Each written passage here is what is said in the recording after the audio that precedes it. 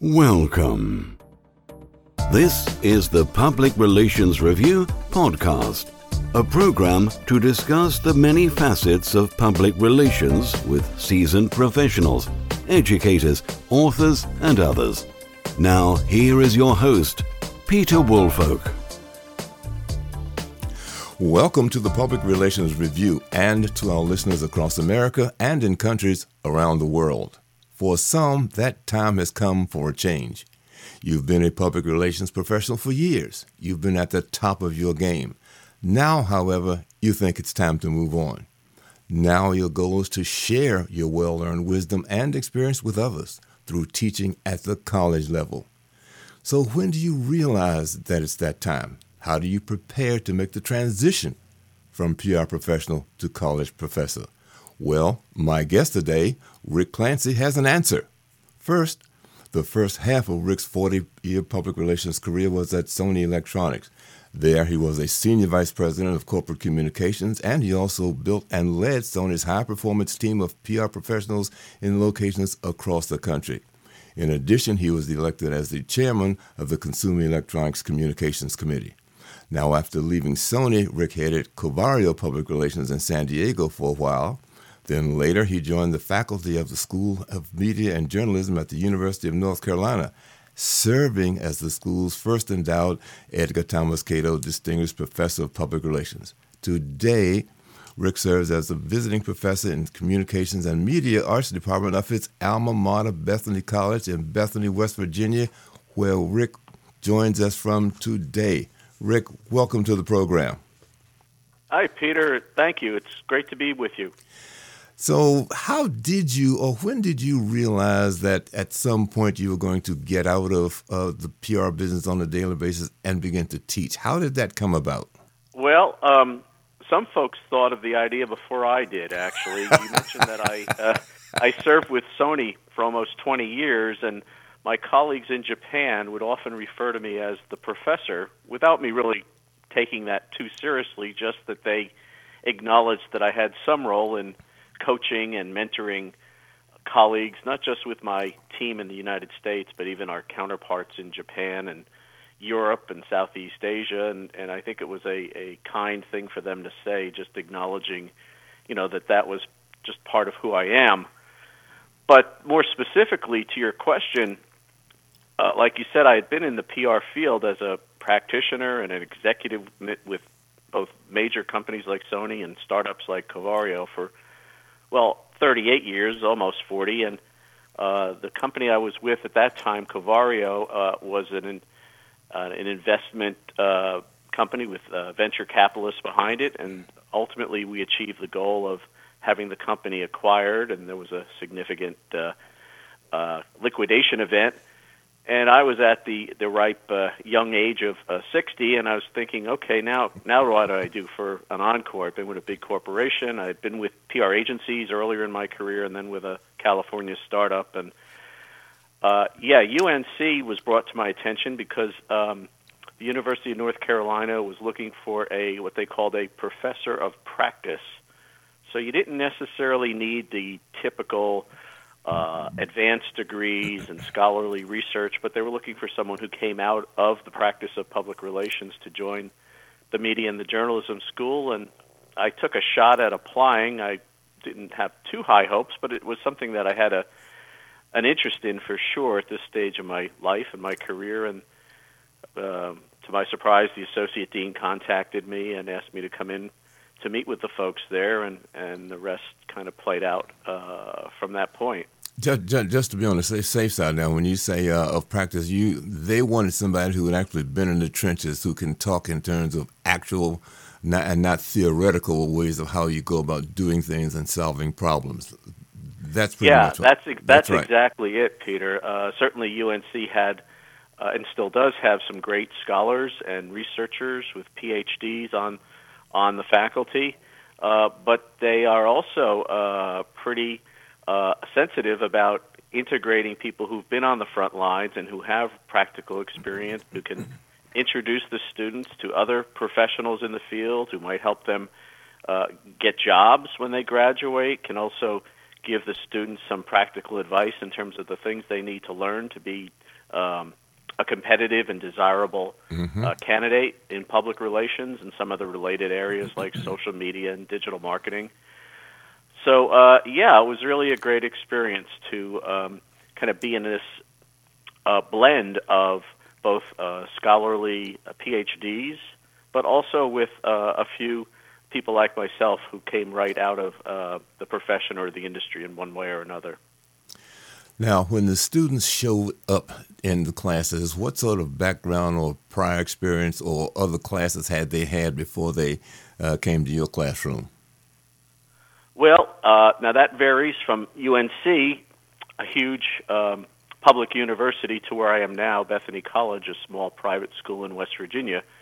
At UNC, the students, by and large, by the time they were in my public relations-related classes, had already declared their major in the School of Media and Journalism and had taken a number of communications-related classes of one kind or another, and then they, at some point, decide, okay, now I'm going to concentrate in public relations, or I'm going to concentrate in advertising, or I'm going to concentrate in social media or broadcast journalism or what have you. So by the time they got to my classes, generally speaking, they decided, okay, public relations is the track that I want to pursue.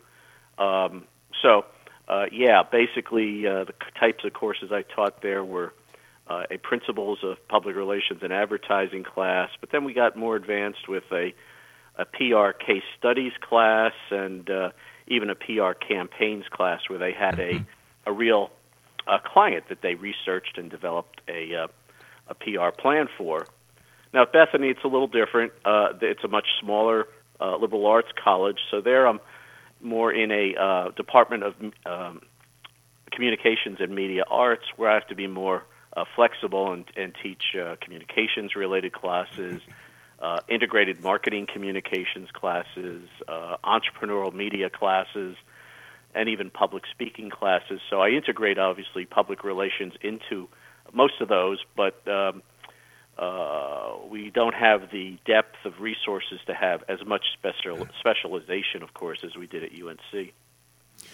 Well, having done some speaking myself, I'm originally from Washington, D.C., and I taught a public relations class for a small business operation up there in the school, that the owners weren't interested in the theoretical parts of it. They wanted to have answers to their public relations problems. How do I reach a lot of audiences? How do I write a press release?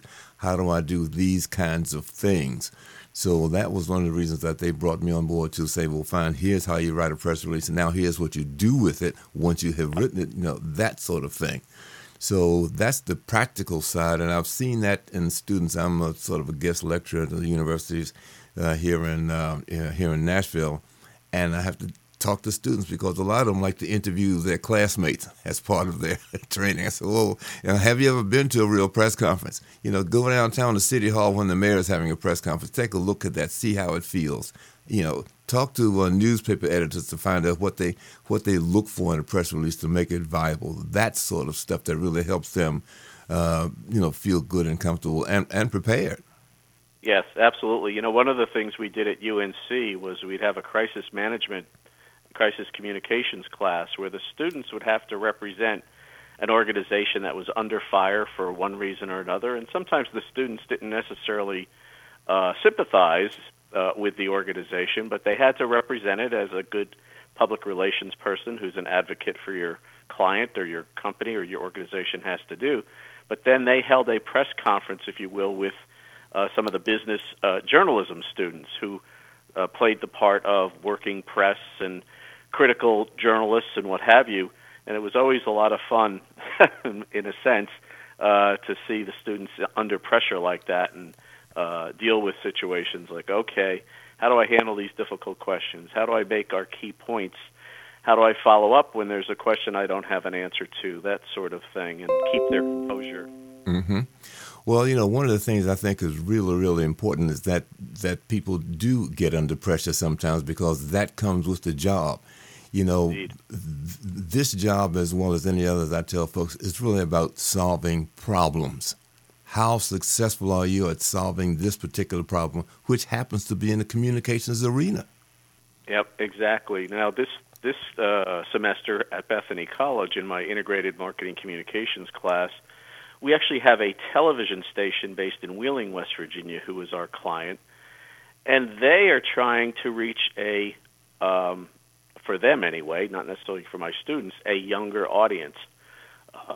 Women probably in the age range of 30 to 50 or 35 to 50, including high concentrations of mothers with children.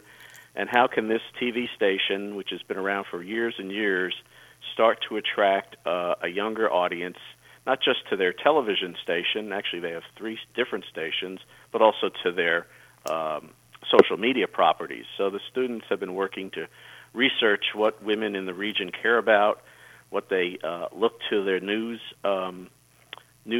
channels for, how do they use social media, and where could a local television station from Wheeling fit into their day-to-day lifestyle. So they're at the point now where they've done all the research, they've done a social media audit, they've interviewed people in their community, they've done some secondary research, and they're just about to present their campaign proposals to the clients at WTRF in Wheeling, West Virginia. Mm-hmm. And that'll be coming up in the next week after we get back from the break, and it'll be exciting to see how the client reacts to their creative ideas and plans to execute both social media and some other earned and paid media strategies.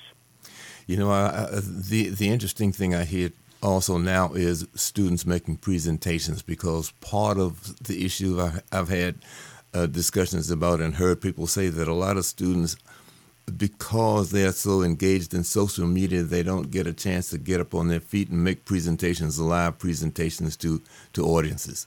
That, I think, is a critical part of success as well.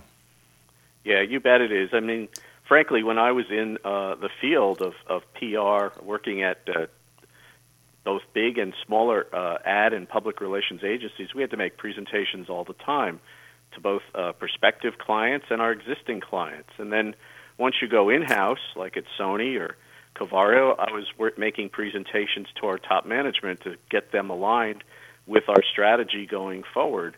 So you're always making presentations. Sometimes they're in a small group, sometimes they're one-on-one, but then other times you have a pretty significant sized audience.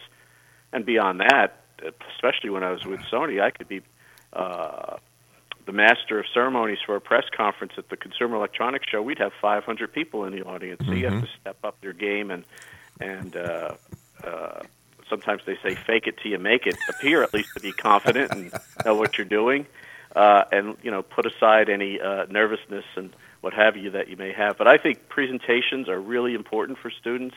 Every class that I've taught, both at UNC and now at Bethany, presentations are a key component. I insist that the students do them, whether they are comfortable or not. This helps them become more comfortable.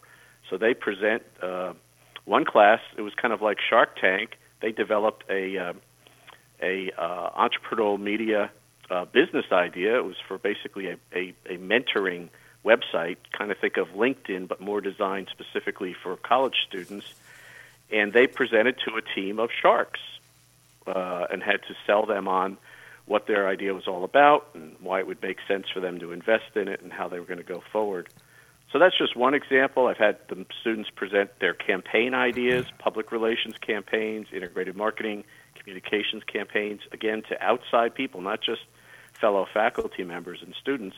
And then I do have more informal presentations where the students have to at least stand up and talk to their peers in the classroom. Mm-hmm. Just out of curiosity, have you engaged them at all in any sort of crisis communications? Because those things can pop up at any time, and how you handle those or fail to handle those can also have some major implications on your organization. Yeah, absolutely. So in the case studies class, we look at a number of crisis communication situations. There was the Fukushima power failure in Japan caused by the tsunami, that sort of thing. We looked at several years ago, there was the issue with the former defensive coach at Penn State University, get involved with some child sex abuse case. You may recall that. We've talked about, of course, the BP oil spill from several years ago. There's no shortage of eventual crisis situations that public relations people play a key role in, and I think it is important to expose students both to the sort of the defensive side of public relations, such as those I just mentioned, and also, of course, to the more offensive promotional opportunities that PR people are called on to support. And I think that's something students don't seem to realize, that there's both the offensive game and the defensive game when it comes to PR. They seem to come in either assuming it's all about a crisis all the time, maybe from watching Scandal or something on TV, or they come at it more from the promotional aspect, promoting products and services and that sort of thing. So I think it's important that students be exposed to all facets of PR as at an early stage. Well, as I listened to that, I was thinking, as part of my PR career, I worked for Congress for 5 years in Washington as a press secretary, and you're absolutely right. There's the offensive side, because members of Congress always would like to get in front of a camera or a newspaper person to tell what it is that they need to tell. But also, sometimes things go wrong, and then how do you go about managing that? And as a press secretary, I've told people, I said, listen, the members of Congress will tell you what they want you to hear. What you need to concern yourself about is what you did not hear, because pieces of legislation could be 2, 3, 4, 500 pages long, and if you just hear the headlines of it, then you could be in trouble if you don't know the entire picture. Yeah. Speaking of that, one of the cases that we talk about with my classes come from my real life experience. When I was at Sony, we faced a situation where Sony made these lithium-ion batteries that were in mobile and cellular phones, and also in laptop computers. And these batteries overheated, and in a few cases, not only were there's smoke, there was some fire and some flames and that sort of thing. And it was a real challenging situation, because Sony made batteries that were not just in Sony computers, but also batteries that were in computers produced by Apple and Dell and Lenovo and Toshiba and what have you. So the challenge was figuring out, well, what's really happening here? What's causing this to happen? To what extent? To what degree is Sony at fault? Are there other issues? What position are we going to take and communicate? And we had to coordinate that with counterparts of mine in corporate communications from these other companies. So it was a challenging episode for sure, and eventually, because these situations kept occurring, what we ended up doing, I literally recommended to the CEO of Sony in Japan that we need to offer a recall program to the other companies that they can take advantage of, like Dell and Apple and Lenovo, at our expense.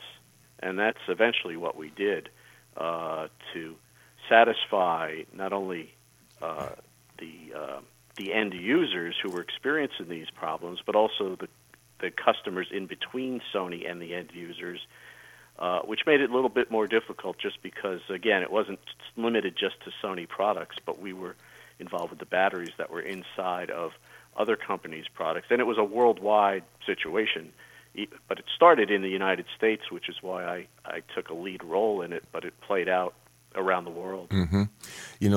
Again, as I listen to you, I think about the fact that students, and in particular if they're going into public relations, they need to understand about how to get in front of a problem. Take advantage of the thing, because once in a while you hear somebody say, well, no, I'm not going to respond to something like that. Well, unfortunately, that's a huge mistake, because then the only narrative that's out there being discussed is the one that you don't agree with, but you're not responding to it.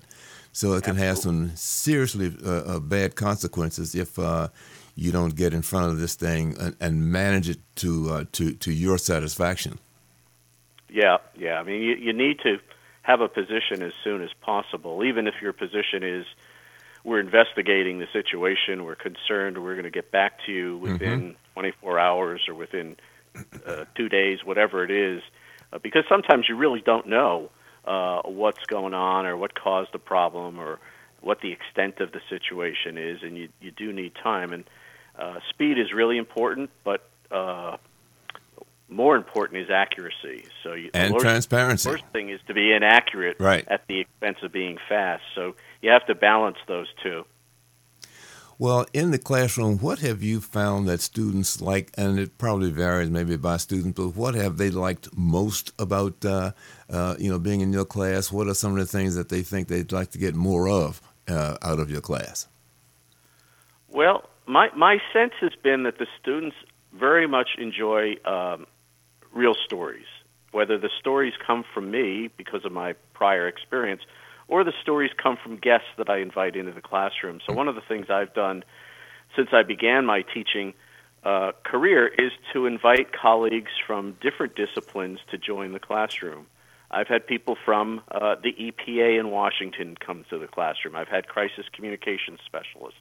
I've had people who work with retail organizations like the Home Depot. I've had, of course, major trade associations like the Consumer Electronics Association.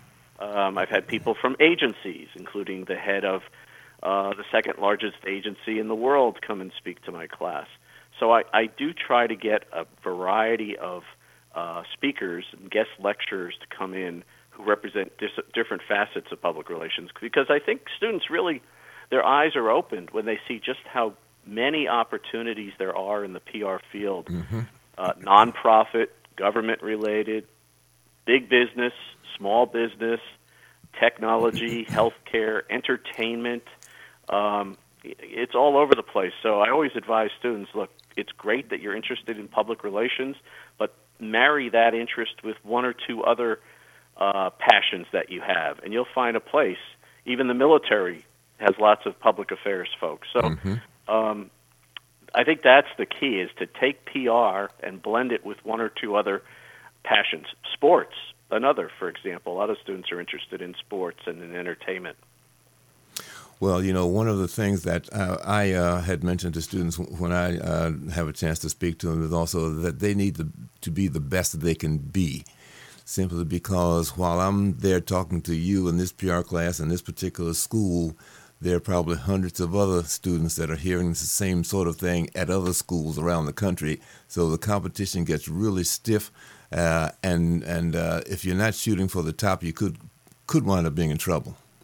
Yeah, absolutely. And along with that, of course, insisting that the students pursue internship opportunities.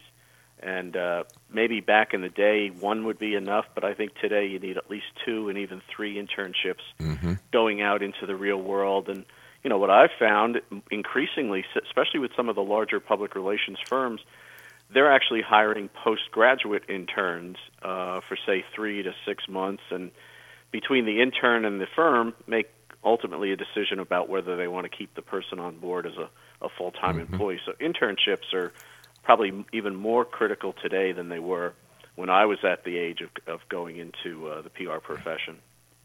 Well, I certainly support that, because there's nothing better than, it's a two-way street. The students go in there, they can see how things actually work, how, perhaps put some classroom techniques to see if they fit and or make adjustments so that they do fit.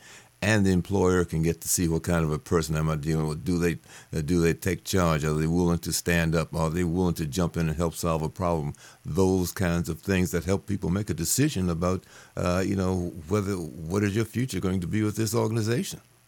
Yeah, and I tell the students, look, even if it turns out the internship is not exactly what you thought it was going to be, or maybe you decide that particular area is not for you, that's a good thing, because it's good to learn at an early stage, what you enjoy doing and maybe what you don't enjoy doing. You also learn how people manage. As an intern, of course, you're kind of at the bottom of the ladder, but you have a good chance to observe people around you and see what makes them effective, what makes them successful. You also see some things that maybe you don't agree with or you think are not handled so well, and you can learn from that as well. Mm-hmm. Well, Rick, this has really been a great conversation. I think that you have enlightened our listeners quite a bit, and I'm just wondering if you might have some closing remarks. Well, Peter, the one thing I would say, especially to the public relations professionals that listen to your podcast, would be to encourage them to think about going into academia at some point in their career. I don't think I would have wanted to do it for an entire career, but it's a great experience after you've been in the field for a while to share what you've learned with younger folks and help prepare them to get involved. It's also great to interact with your faculty colleagues and help make the institution you're with, whether it's a big university like UNC or a small private college like Bethany, grow and become more effective in what they do. It's very rewarding work, and thankfully, you can get into the field without necessarily having a PhD. Like I said, I got in as a professor of practice. Of course, there are adjuncts, but even if you're not in the field currently in academia, and if you have some interest down the road, I would suggest people get involved, maybe with their alma mater, like you perhaps, becoming a guest lecturer with the university or college in your area, getting to know some of the people in the teaching area of a university. And like in my case, I served on the board of trustees of a college for a number of years. I did some guest lecturing, and those experiences, I think, helped prepare me for and also make me more desirable as a faculty candidate when I joined UNC initially and then now at Bethany. So I would encourage folks to think about making a transition at some point in their careers into academia, because certainly it's rewarding and it's really great work to do.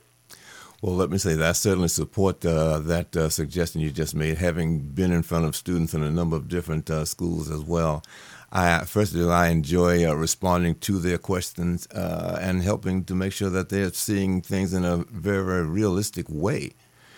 So again, let me say, Rick, thank you so much for joining us here on the Public Relations Review. And again, to all of our listeners, thank you for listening, and please join us again for the very next edition of the Public Relations Review. This podcast is produced by Communication Strategies, an award-winning public relations and public affairs firm headquartered in Nashville, Tennessee. Thank you for joining us.